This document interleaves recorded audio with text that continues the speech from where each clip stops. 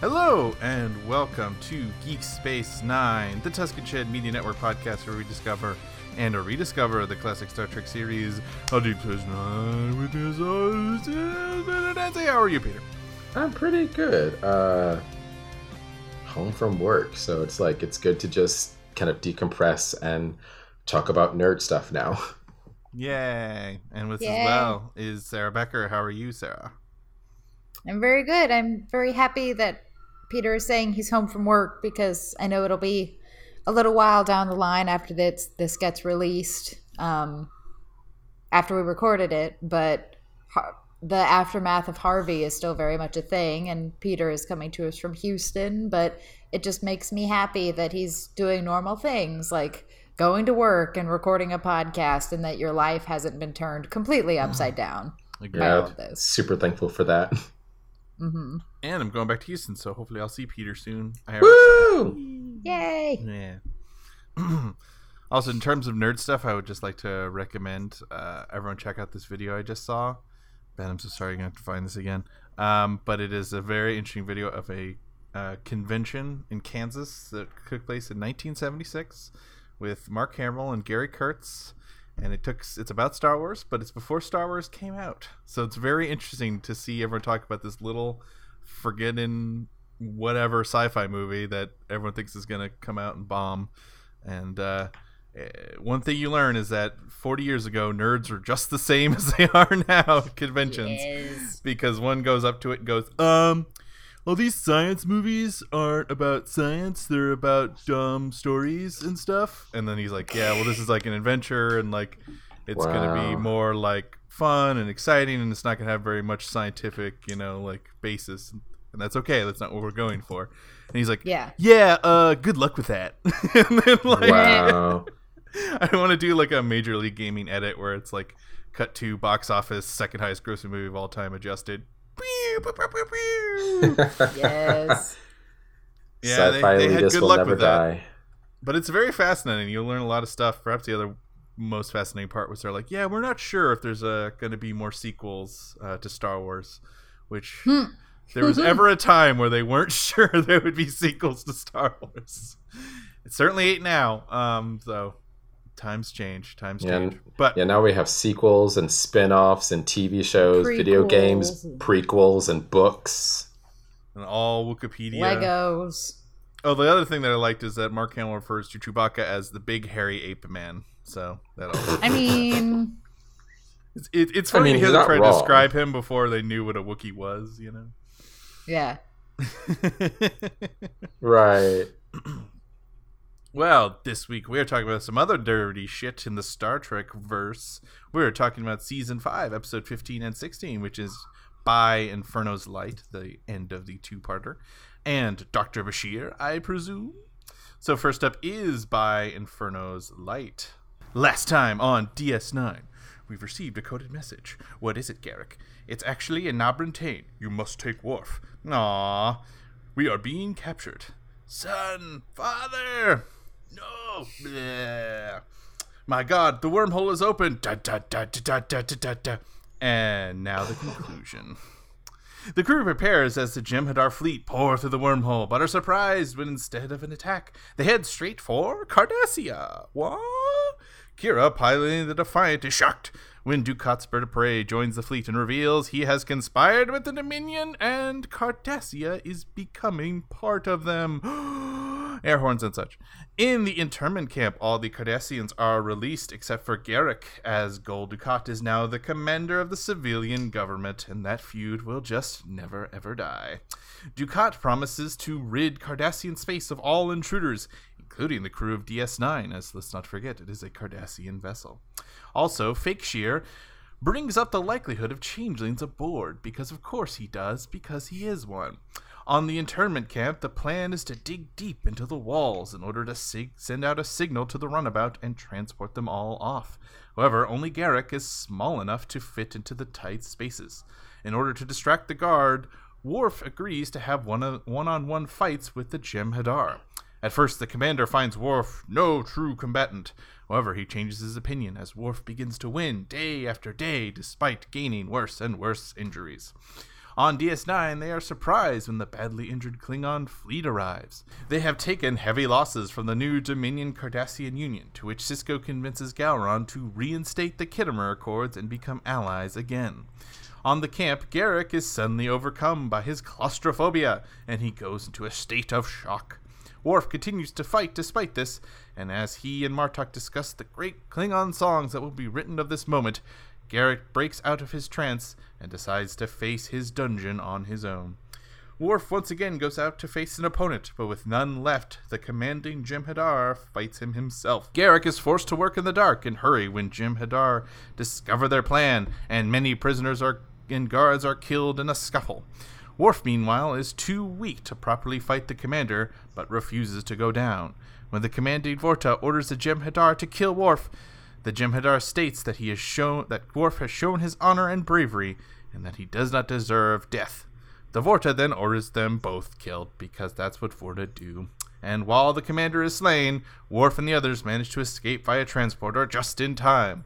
On DS9, the crew are surprised when the Romulans show up and agree to help. However, a massive fleet that seems to be cloaked surrounds the station. Confused as to where they are, and not being attacked suddenly, they are hailed by the real Bashir. They realize Fake Shear has killed the crew of a runabout and is about to drive it and himself into the Bajoran sun with a device that will cause the star to supernova and destroy Bajor, DS9, and the Romulan, Klingon, human fleets in one fell swoop. The Defiant is able to catch the ship in time, which explodes harmlessly away from the sun. Suddenly, the readings of the Dominion ships disappear, and they realize it was a diversion tactic for Fake Shear's plan. Back at Quark's, Ziyal and Garak reunite, as do Dax and Worf. Sisko agrees to allow a Klingon presence aboard DS9 and promotes Martok to lead the troops. In his office, Sisko receives a call from Dukat. Sisko notes Ziyal would have died too if Fake Shear's plan had worked, to which Dukat shows little remorse. Dukat and Sisko exchange ominous retorts that the battle for Starfleet was won today, but we will see about tomorrow. What do we think of By Inferno's Light? I really liked this one. Same. She was good. For several reasons. Yes. Let's go. Super intense, because there was crazy stuff happening on all fronts, both in the internment camp and on DS9. The whole thing with when is the DS9 crew going to find out about Fake Shear? And also, thank you, Ben, for coining that, Fake Shear. Like, seriously. Thank you. Finding out, because I didn't know about it. I maybe it was revealed to us earlier in the show, but I forget. Finding out or realizing that Garak is claustrophobic, like extreme, like panicky claustrophobic. Oh my god. Worf Worf being like 0.001 seconds away from death. That was crazy stuff. Do you feel the same, Sarah? I do. And just to continue on with, a total agreement with everything Peter said, and some really great Klingon moments just in this episode. Really pleased that Gowron is back. Very happy to see him. The real Gowron. Yes, the real Gowron. Martok. The real Martok, yeah, the real Martok. Yes. Oh, I have Gowron written, but... Well, Gowron came back, too. He was, came back in the DS9. Yeah. I'm just saying... Yes. Martok was the one who was replaced. I was being a nerdy correctionist. Gotcha. Apologies. Yes. And some really awesome exchanges between Martok and Worf when they're in the internment camp. Yeah. Martok tells Worf, he says, "You have the spirit of Kahless within you," which I think must be the greatest compliment that a Klingon can receive. And also, one more thing I'd like to point out, Worf doesn't say it, but Martok says of the Jem'Hadar that they have no sense of honor, and it wasn't Worf who said it, but I knew the Klingons were going to have something to say about the Jem'Hadar and their lack of honor, so it finally happened. Yay, I was paid pleased. Off. Yes. That's right. That's a good point. We've been waiting 5 seasons for that. I know. Right. That's right. I remember you saying you were excited for that, like season 1 or something like that. So Something like that. Yeah, like the second we, I think it was like really soon after we were introduced to the Dominion. Sarah was like, "So Worf, when you gonna say it?" Yes. all right. I will note though, I know it was for story purposes and all, but I find it interesting that it's like Garrick is the smallest one of the group, and it's like, have you all seen how lean Bashir is? Like Right. you're telling me It's true. he can't fit in there? Come on, And boy's a stick man. like literally, come He's a on, little- dude. Is he a little taller than That's Garrick? what I was thinking. Yeah, I is think maybe so. Garrick was short enough. He always Yeah. strikes me as one of the more taller people in the show this Mhm. year. Yeah, he's tall and lanky, but I guess Garrick is a better choice because he's a little shorter than Bashir, but he also probably has like a better understanding of how to like re-engineer all the circuit boards and stuff that were behind That's that true. panel. So Yeah, Garrick Yeah. probably also has like skills from his. I have a special set of Time. skills. Actually, I have about 55 special sets of skills. Garrick's taken. I would love that. That'd be my God. scary. He wouldn't. Zial is taken. He wouldn't even. Oh, God. Garrick wouldn't even lift a finger. He would just like press a few buttons and he'd be like, "Okay, she's on her way back. What happened? Don't worry about it." Right, Mhm. right. He would subterfuge his way out of that situation. Yeah, let's start with the Worf stuff because I think that was probably one of my favorite parts of this episode. I like the whole thing about framing it as a Klingon epic story because it feels like one. It does. Right. It It does does. feel like an epic. The epic story of Worf, the warrior who would never be beaten. Like Yeah, I would watch that opera. Just Right? saying. Oh my Yeah. god, yes. Get on it, guys. I agree, and I loved Garrick's little line where he's like, "I'm not going to be the scared Cardassian in this story. I'm not going to be the one who got freaked out and didn't do anything. I refuse to be that person," which I enjoyed very much.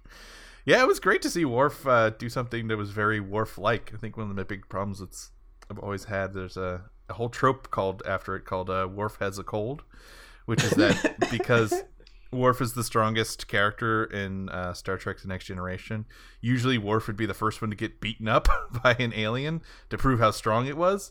But because he got beaten up so many times, it almost becomes like Worf isn't that strong, Right. Like Yeah. it almost becomes like Worf's like a bit of a weakling. And this is an episode like, no, he's fucking strong as shit. Dude Yeah. can hold his own. Yeah, that reminds me of the 90s the 90s X-Men cartoon where you had Jean Grey and even after she got the Phoenix Force where it's like this big cosmic force that was like suddenly just within her body, and so she is supposedly able to do these fantastic awesome things, but so often she would like hold up a big ass beam of metal and that's all she can do all of a sudden. She's like, and she'd be like, "Scott, I'm so weak." And it's like, you have the Phoenix Force inside you. Do something. Patriarchy. Yeah. Well, shall we talk about Dukat?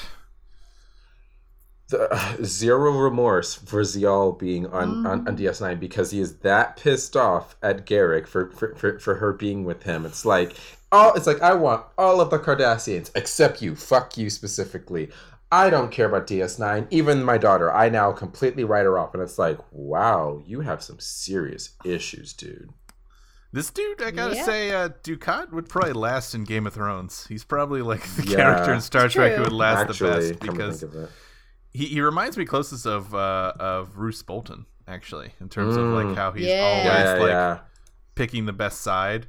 And Roose Bolton's downfall was trusting his family, and he doesn't give a shit about family either. So like, he doesn't care. I mean, like, I love him. I fucking love Gul Dukat. I don't know about you guys. Like, I hate him in terms. Oh, of no, yeah, he's a he's terrible a- human being. Yeah, or he's a character you Cardassian. love to hate. But I think he's one of the best characters because he is so undefinable. You know what I mean? And that he he's very Cardassian first. Like That's what we makes get to that's our what makes line. villains that's what makes villains so interesting because you get to like give them like super cool motivations for why they're dicks. All right. I think that I think like once again going back to Marvel and like specifically the MCU, that's why people like Loki so much, because he's such a juicy character. He's like yes he's evil, but it's like, why is he evil? Right. And Loki's a similar one where he's always switching sides, you know. Mm-hmm. Like Thor Ragnarok, now he's shooting lasers, but I'm sure by the end he'll be a dick at the end again. Oh, I mean, yeah. Loki do.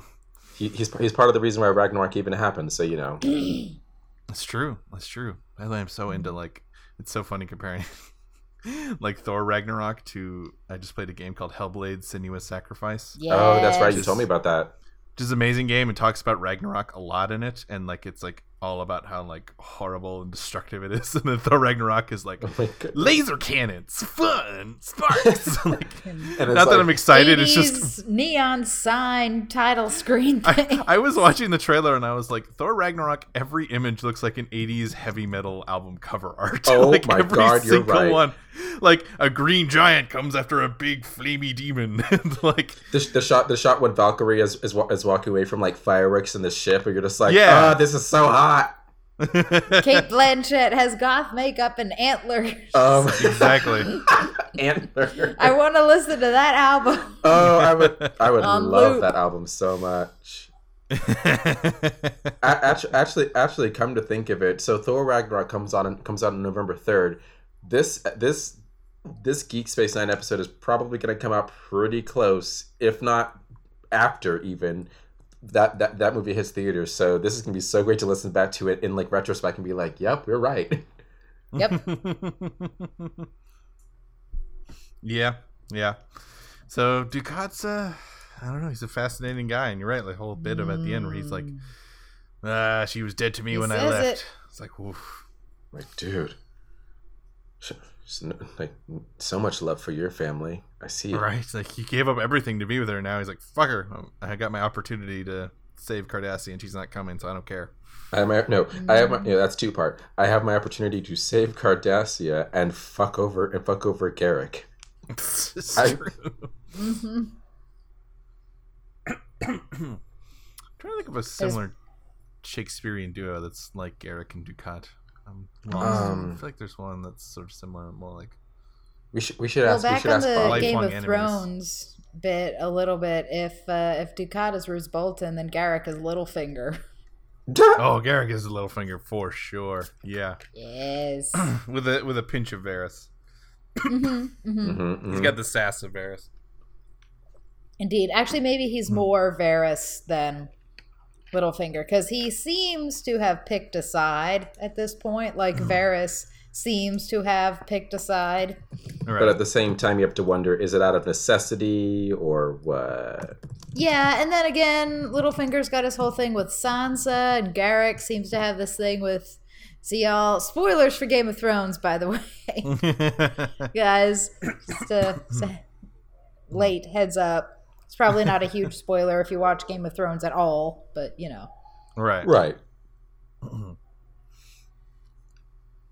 Go listen to A Feast for Bros. That's true. We do have a whole Yes. podcast about all that Indeed. stuff. Mm-hmm. Yeah. They just finished talking about season 7 earlier this year. So you know. So go back and listen. Go back and listen to it, as you know, we super patiently, but also extremely impatiently wait for season 8. Mm-hmm. Yeah. 2019. Blah, blah, blah. But it's going to be so good, you Oh guys. my god, I can't wait. I'm not even fully caught up yet. I'm just like, bring it on. Yes. Excuse me, dying. Also, once again, the Dominion with their goddamn plans. Those motherfuckers and their Dude. plans. They're so good at their plans. They don't. Mm-hmm.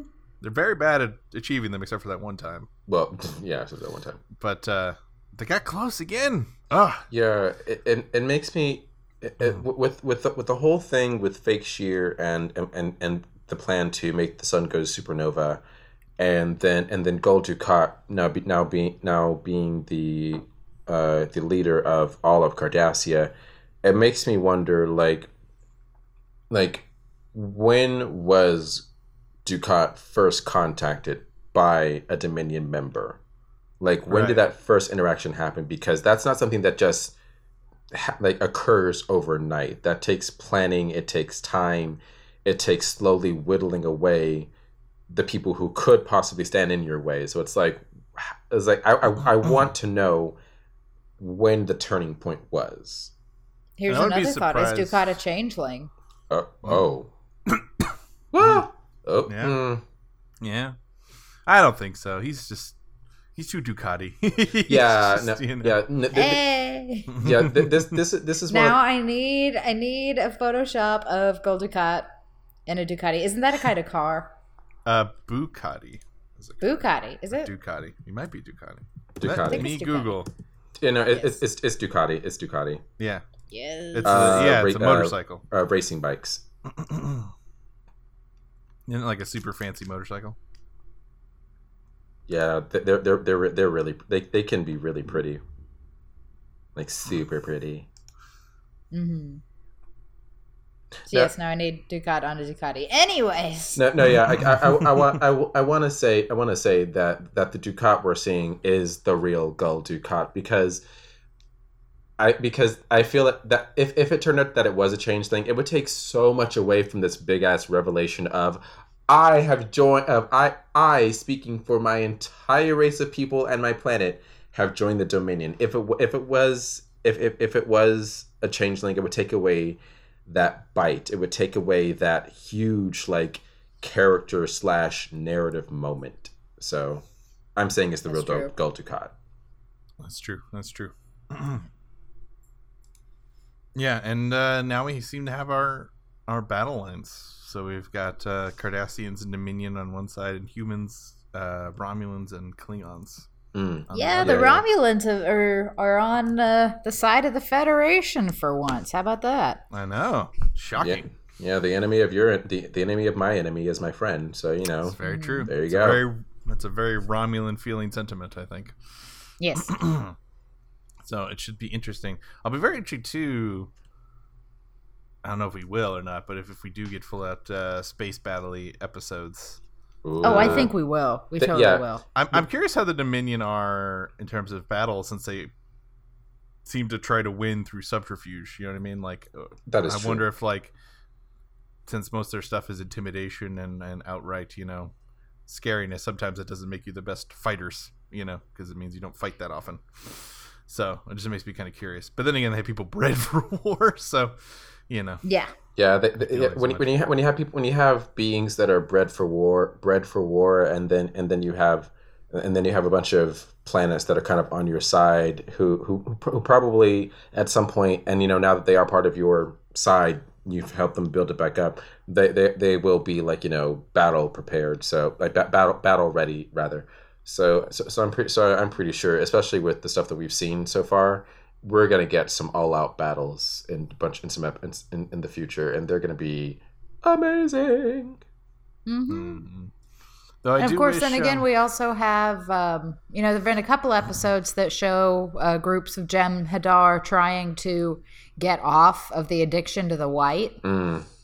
So maybe we're gonna have some like splinter factions of Jem'Hadar who have gotten off the white, and if not taking the side of the Alpha Quadrant, basically, maybe at least trying to mess things up for the Dominion in some way. That would is be true. Pretty cool. Yeah. The one thing I'll say is I wish we had modern CGI for the show. It's just very 90s CGI, and they do the best they can with their limited budget, and their time. But it's just like would be cool. Yeah, it's one of those things that could just look so pretty. I know. Oh well. Like how I thought Marvels and Humans was gonna look, but now we have this shite. Shade. Yeah, I'm telling you, when they first announced for Phase 3, and they said Marvels and Humans will be a film. I was aware of some storylines, and because I read some of them. Even if the story sucked, I knew that film would have been a visual spectacle more than anything else that Marvel has done up to this point. Right. It would have just visually. In fact, they shot it in IMAX cameras and presented IMAX, and then had costumes that are like way sub cosplay. It's like, oh no! It just looks so bad, bad, guys. Yeah, and it bombed the box office this weekend. That doesn't surprise me. Yep. So we're not here to track on Inhumans. Is there anything else to say for By Inferno's Light? There sure is. We have the biggest, scariest, possibly slightly prophetic comment by Gul Dukat at the very end of this episode. Oh my god, yes. He says to Captain Sisko, he says, "We will make Cardassia strong again." I'm not going to reference what that sounds like, but if you're living in America, you probably know what it is, and it terrifies me. To be fair, at the run-up, I did see a great Photoshop picture of Gul Dukat wearing a hat with that on it. Are you serious? On it, yes. And it was hilarious. And all the comments were really funny. Particularly like the one about building a wall around the wormhole. That one made me laugh. Oh, I found it. Yep. There it is. All right. Well, next episode is Dr. Bashir, I presume? Question mark. Oh my god, this one was so good. I loved it. Just gonna go ahead. Yes. It'll be interesting to talk about. So, Bashir and O'Brien are playing their usual game of darts when they're interrupted by Dr. Robert Picardo.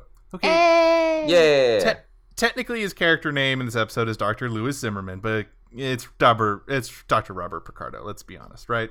Yep. So, the good doctor tells Bashir that he plans to make Bashir immortal as the new and improved version of the holographic doctor that would assist in deep space specials and remote outposts, that would replace the emergency medical hologram that operates currently on some vessels with some name, I can't remember, it escapes me, and has Picardo's visage and personality. Not only will Bashir's body have to be mapped and a complete psychological survey done, Dr. Picardo also plans to interview people close to Bashir, to which Bashir agrees except for one condition: his parents.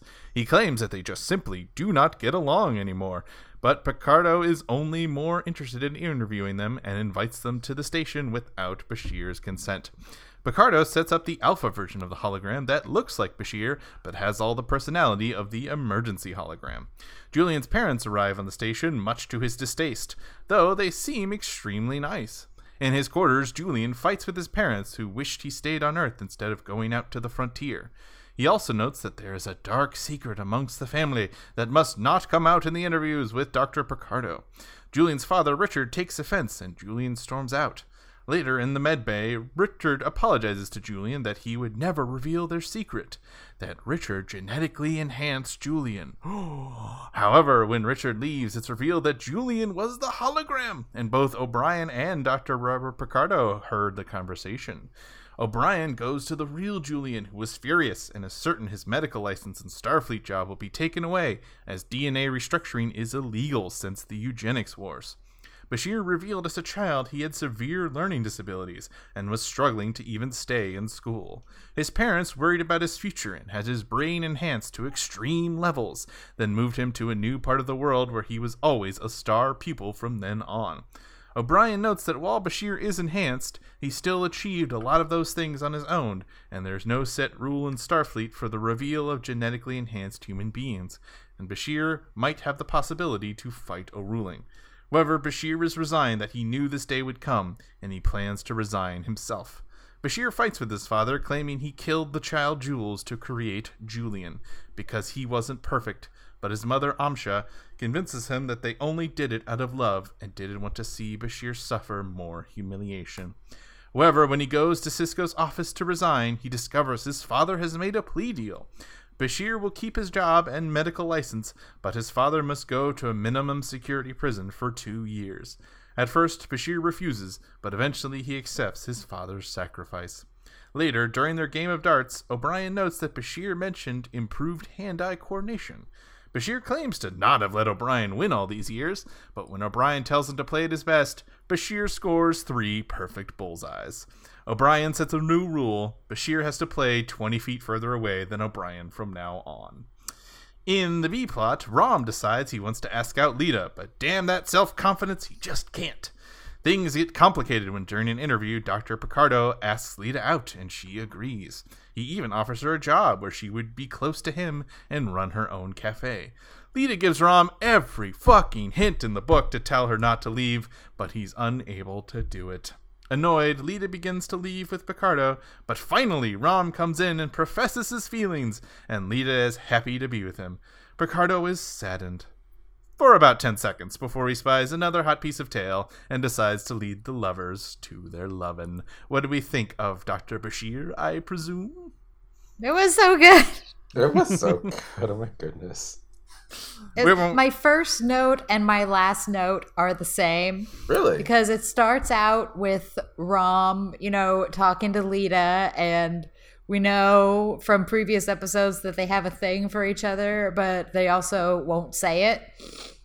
But my first note is, oh yeah, get it, Rom, because it looks like maybe he's finally going to ask her out, and of course he doesn't. And then my very last note, when they do actually finally get together, is, oh yeah, get it, Rom. but this time in all caps and with 5 exclamation points. Exactly.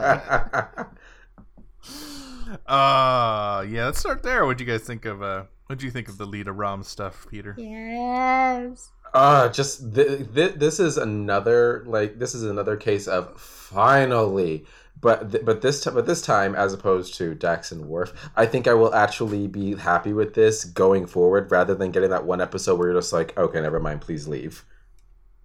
I know. I'm very excited too, and I think a big thing for me is that there's not enough shows that have interspecies romances that aren't like humanoid, right? Interspecies, you know what I mean? Typically, it's like, Dax and Worf, you know what I mean? Like, they're both fairly humanish. Worf, not as much, but, like, he's got more of the forehead ridgy stuff. But, like, generally, Ferengis aren't considered attractive, is what I'm going for here. Right. By human standards. And so it's really cute that, like, one of the hottest people on the show, Lita, is crazy attractive, in my opinion. Mm-hmm. Is like in love with Rom, which is really adorable. Because she's just like, he's sweet, he's funny, he's nice, he talks to me, and you're just like, thank you, that's it. Yeah, exactly. Yes. It's that love transcends all boundaries. It's true love. She had the hottie, Bashir, and now she's going to the one that matters, She had the hottie Bashir, and then they went to the pleasure planet where Worf was like super confused as why the two of them were hanging out with other people, and the two of them were like, it's a Bajoran thing. Let's move on. I don't want to even think about that. I've operated in denial. It's the only just way that one part of the episode. Just that one part of the episode. Okay. That's all that matters. I could just see Sarah's face. It's just broken down. Well, let's talk about. I wish we had face cams. I'm so sorry, so Sarah. Great. Please forgive me. It's so great. It's not your fault, Peter. Anyways, yeah, I like this a lot, and it was great to see. It's one of those episodes where you're just so frustrated, even if you may be a person who struggled with self-confidence issues. I certainly have myself in the past, and still do at times, and it's tough when you're like, she's giving you so many chances. Please just take one, please. And finally, at the very, very end, she's about to get on the shuttle with Dr. Picardo or whatever, and you're like, no, don't leave. And finally, from way off in the distance, you hear, wait.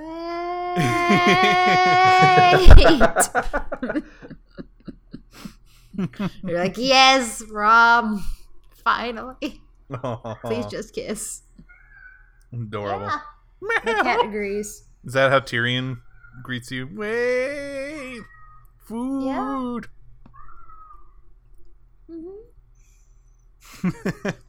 Come here, buddy.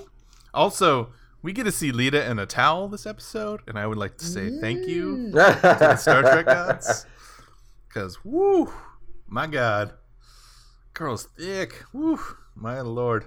Dr. Picardo agrees with you. He's just like, oh. Yeah. Lita also, I this confirms my theory that Lita and Dax hooked up at least once, because oh my God, they had that line where they talked about that, where she's like, we've been hanging out a lot, and then at one point, and also she like just straight up drops her towel at some point, and she's like, whatever, yeah, see me naked, whatever. It's just I like, don't remember this scene. Aw, cat. Yeah. We have been joined by a cat, fellow audiences, who's now going to be quiet, even though it's an audio medium. I think you might have got a little bit of purring on the microphone. We'll see. Okay, I'll try. Ever so quiet. What were you Doesn't saying? want to admit it. What were you asking, Sarah? I don't remember this scene where it implies that Lita and Dax hooked up. I feel like I would remember this. It's the episode where Dax lets them all like take over her different former personalities. Oh yeah. Uh-huh. I remember at the time, I don't remember the exact line. I'll have to go back and check, but Lita has some line like, we've been getting to know each other really well. No. But I mean, in this episode, how do not they... in this episode, no. I'm just saying in this episode, the fact that she's so freewheeling with like Picardo makes me think that she's just like super open about sex and like just chill. Oh, and okay. Cool. Because she just like drops her towel in front of him and she's like, whatever. I felt like something happened with her and Dax in this episode. I was like, no, it didn't. No, I would I let would you know. I would have taken all of the notes. all the notes, all the caps, notes, and heart eyes and emojis and all She would have paused and rewatched that 30 seconds like 5 times. that.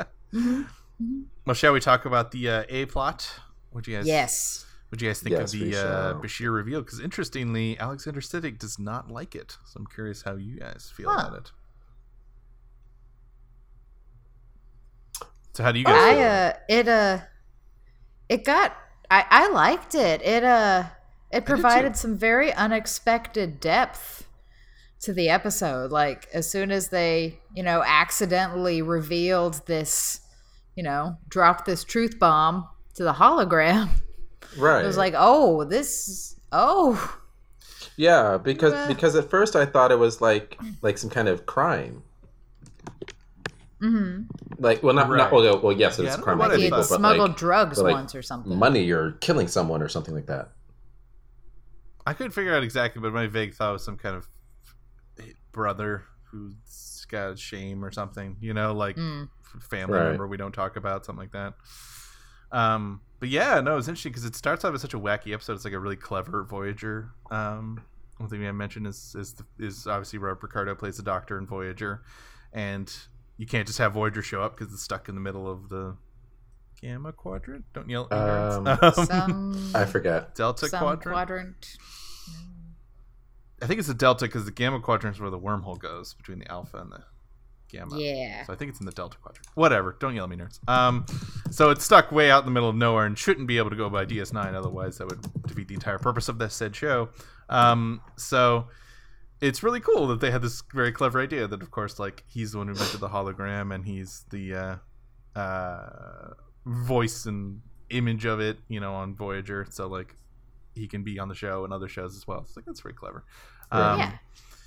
And it seemed like just more like that, like a fun episode. We're like, we're finally going to figure out the Rom and Lita thing, and we're going to have some wacky stories about Bashir, and we certainly get that. There's some nice there's always your classic O'Brien moment where his embarrassing thing is that he really likes Bashir and he doesn't want Bashir to know, which is really adorable. Oh. Mm-hmm. But then it turns into this really dark, interesting, but I think a very interesting moral question episode, which is, about the advantages and disadvantages of DNA restructuring, which I thought was really interesting.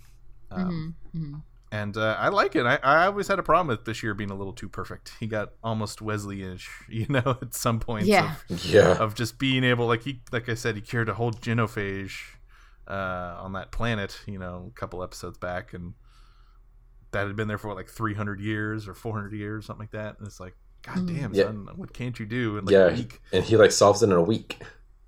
And it's nice to have sort of an explanation for that, which I really like. And I've been rambling, so I guess we'll start with what you guys think of his parents first. I thought they were really well cast, first of all. Like, I saw them. Abu! I thought, of course they're his parents. It's Abu from Seinfeld, which is great. Nice. You're a very bad man. Very bad man. One of my favorite minor characters from Seinfeld.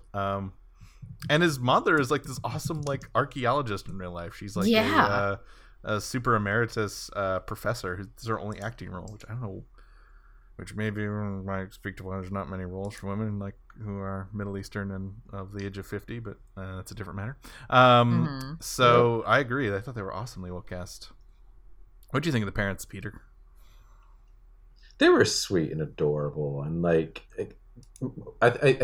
guess for me, the the biggest thing was just like how obviously how much they loved their son, and how even though they knew that DNA restructuring is like illegal, they were still willing to go to the lengths to do that for their son, because they didn't want him to be at any kind of disadvantage. And it's like, and yes, I realize and recognize the argument, the kind of counter argument that people can have, but I don't know. I guess part of me can see where the two of them are coming from when they decided to make that ultimate decision, even though I myself do not have kids. Right. It's interesting. Their whole story about watching him fail in school is really heartbreaking and very interesting. Yeah. You can sort of emphasize with their decision. I like that there's sort of this back and forth of how much was it, like, because he mentioned that his father like does sort of architecture and landscaping sort of things like that, and so he's all about control and creating design and things like that. So how much is it of that, and how much is it of like they genuinely hated how sad their son was that he was failing at things and right. wasn't gonna be able to achieve anything great. But then it's also like, well, clearly they come from wealth and clearly they're very successful people, and so how much is it also of that, of like a class thing, of like if you're wealthy and you can't succeed, there's sort of a thing that you're viewed as lazy or something because you're living off your parents' money, or whatever. So like there's all these things that I thought were genuinely very, very interesting to ponder over, and I really think it was driven forward by the performance of his father and his mother, because like I think it really had a really interesting take of like how horrible it must be to be a parent, to watch your kid suffer and you want to help them in any way that you can. And even worse in like modern society, if a kid has a learning disability, obviously there's like teaching and stuff like that, but like there's only so much you could do because physically their brains are just not capable of doing what other people's brains are. It's just an unfortunate way of genetics. And so in this world where you can do that, but it's illegal and it's horribly frowned upon and it might ruin their life, it's like this very, very interesting concept. Reminded me of the book Flowers for Algernon. If you ever guys read that. I haven't read it, but I've seen a couple of film adaptations of it. It's really good, and since it's first person, you really get a good view of the curse of intelligence, of when you gain intelligence, the things you also gain, which is like guilt and self-reflection and like in that book he becomes even smarter than most humans, you know what I mean? He like advances beyond that, and I thought it was very interesting the way he talks about Julian talks about how he was Jules before the operation, he was Julian afterwards, right? And he has a really cutting line at one point when he says to his father, or you mentioned that his father had been an architect and so forth, and Julian says, "You're not my father, you're my architect." Ooh. Yeah, that was a very cutting line. That hit very deep and very hard. Yeah. But I love that when I think it was Julian who was explaining perhaps to Miles all of this and why it's illegal and so forth. They did a deep cut back to Khan, which I thought was great. And he said, for every 10 Julian Bashirs, there's, one Khan Noonien Singh, where, just superhuman humans who want to, do a Dalek, basically, and they want to kill everyone who is less than they are. Yes. And pulling in all the sci-fi today. We're being super nerds in this episode. I love it. Yes. Well, if we're going to talk about nerds, there's a great movie which you've probably all seen in your biology class, Gattaca, which I quite yeah.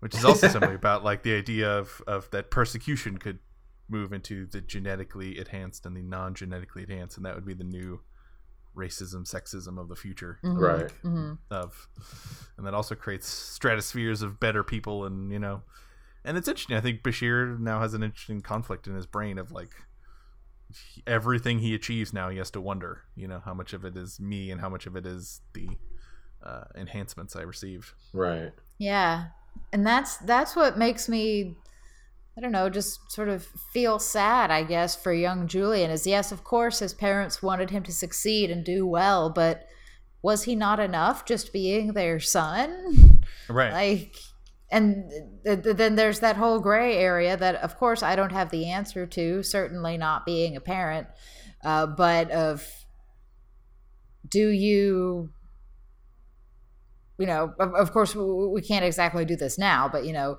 change your child so they have a better future, or teach them to, I don't know, have good self-esteem and be happy as they are. Right. Exactly. You know, which is worse. Right. And that's the ultimate conflict that's left unresolved is, would Jules be a happy person today without the enhancements, and almost certainly wouldn't be a doctor or a tennis champion, you know, because those probably came from the enhancements. But like, doesn't mean he couldn't be happy in some other field or some other profession or some other world or some other life, you know what I mean? Yeah. And probably almost certainly wouldn't be out in the frontier in the middle of a war, you know. So again, it's just something interesting. But then also you're like, well, then who would have cured that planet of its, you know, plague? Yeah. You know? So good has come out of the things that have happened to him, which I think is why Starfleet of course it has. decides, you know, to allow him to keep his position, you know. Yeah, it's like, and really also his dad owns up to his mistakes, which is good. I like that. Yeah. I like that he goes to jail for a little bit of time, and there is consequences to their action. Like, they don't just be like, well, you know, doesn't save a judge or something. And he's like, well, and it was the hardest surgery of any surgeries, and only a genetic, you know, they didn't have that cheesiness, you know, thank God. I guess I don't know if we're all I don't think any of us are gonna have kids, at least not now. But if you had the option to help a kid like with that, do you think you would take that option? 'Cause it's tough. Oh God. See, and this is that whole moral gray area. I don't know. Yeah, I don't know if you could know unless you were, you know, a parent. You know. I think I would ask the kid. That's fair. Which, not necessarily that they would understand what I was asking, but at least I could attempt to let them have a say in their future. Right. As best you can. It's true. Well, is there anything else to say for Dr. Bashir, I presume? Picardo was a dick. Yes. Like I think that's, like, apart from just, you know, the whole revelation of Bashir's genetic restructuring, Picardo was just a dick about everything he was doing in regards to that. It's just like it's like don't call my parents. Well, of course I'm gonna call your parents. They seem to be hiding a secret. I'm gonna basically trick them into telling me what their secret is. And now that I know what it is, I'm gonna get you just knocked out of Starfleet completely. He was a real dick about everything, simply because he probably in part because he did not like how, you know, this young gun was going to be completely replacing his original program. So, you know, that and it's with this guy who probably kind of in the background that we don't even see has been showing him up left and right, and he's pissed off about that. Then he's being a dick. Then he's being a dick to Rom when it comes to Lita, and it's like, ugh.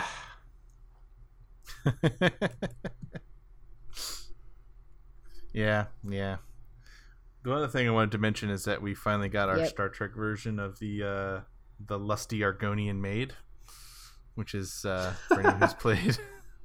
Anyone who's played Elder Scrolls knows is a running bit ever since Morrowind, which is like you can find books and there's often the lusty Argonian maid, yeah, the porn of Skyrim basically.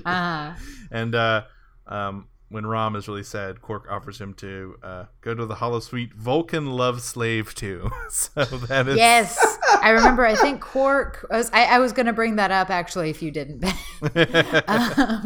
But a few episodes ago, Quark, I think, was talking to Odo and was trying to get him to loosen up a little bit. And he says, come to the holosuites. I'll let you use the program Vulcan Love Slave. And I made some comment like, I want to know about Vulcan Love Slave. What's happening? And then here I have in my notes, just in all caps, Vulcan Love Slave Part 2. Clearly, it's a series. I'm interested. Clearly, it's successful. Yes. Or at least among the Ferengi. Indeed. All right. Well, anything else? No. No. I think we're good. Let's end on this light note of questionable Star Trek porn. Questionable is right. Oh boy. All right. You know what makes me realize? Okay, this is one last thing. I'm sorry. There's probably like, because Kirk is so like famous, as we saw from the Tribble episode, like Kirk and Spock / Fick must exist in the Star Trek universe itself as well. Oh, it has Oh to. my god! I don't know why I never thought of that. Right? There must be What hollow else do you think suites of Kirk Starfleet and students Spock, do right? with their time? Yeah, exactly. Everyone hears these stories about Kirk and Spock. They're like, yeah. We know what's going on after those adventures. All right, I think we're good. When you get to porn, I think it's time to We're end the going down a episode. dangerous path. We're going to get an E on iTunes if we keep this up. All right. So that has been our episode. Next week, we'll be discussing Season 5, Episodes 17 and 18, which are A Simple Investigation and Business as Usual. I imagine is neither... What nice, pleasant titles. Yeah, I imagine it's neither a simple investigation nor business as usual. I don't think we'll get out of those. As always, I want to thank my lovely co-host for joining me every week on this journey. Our theme song is by Captain Meatshield. You can check him out on Twitter at CPTN_Meatshield. Our awesome artwork is by Joe Bowen. We are part of the Tuscan Shed Media Network. You can see more of our shows at TuscanShed.com. If you like the show, like, subscribe, rate, and review it any way that you can. It helps new listeners discover our show. Until next time, this is the crew of Geek Space 9 signing off. Bye, guys. Thanks for listening.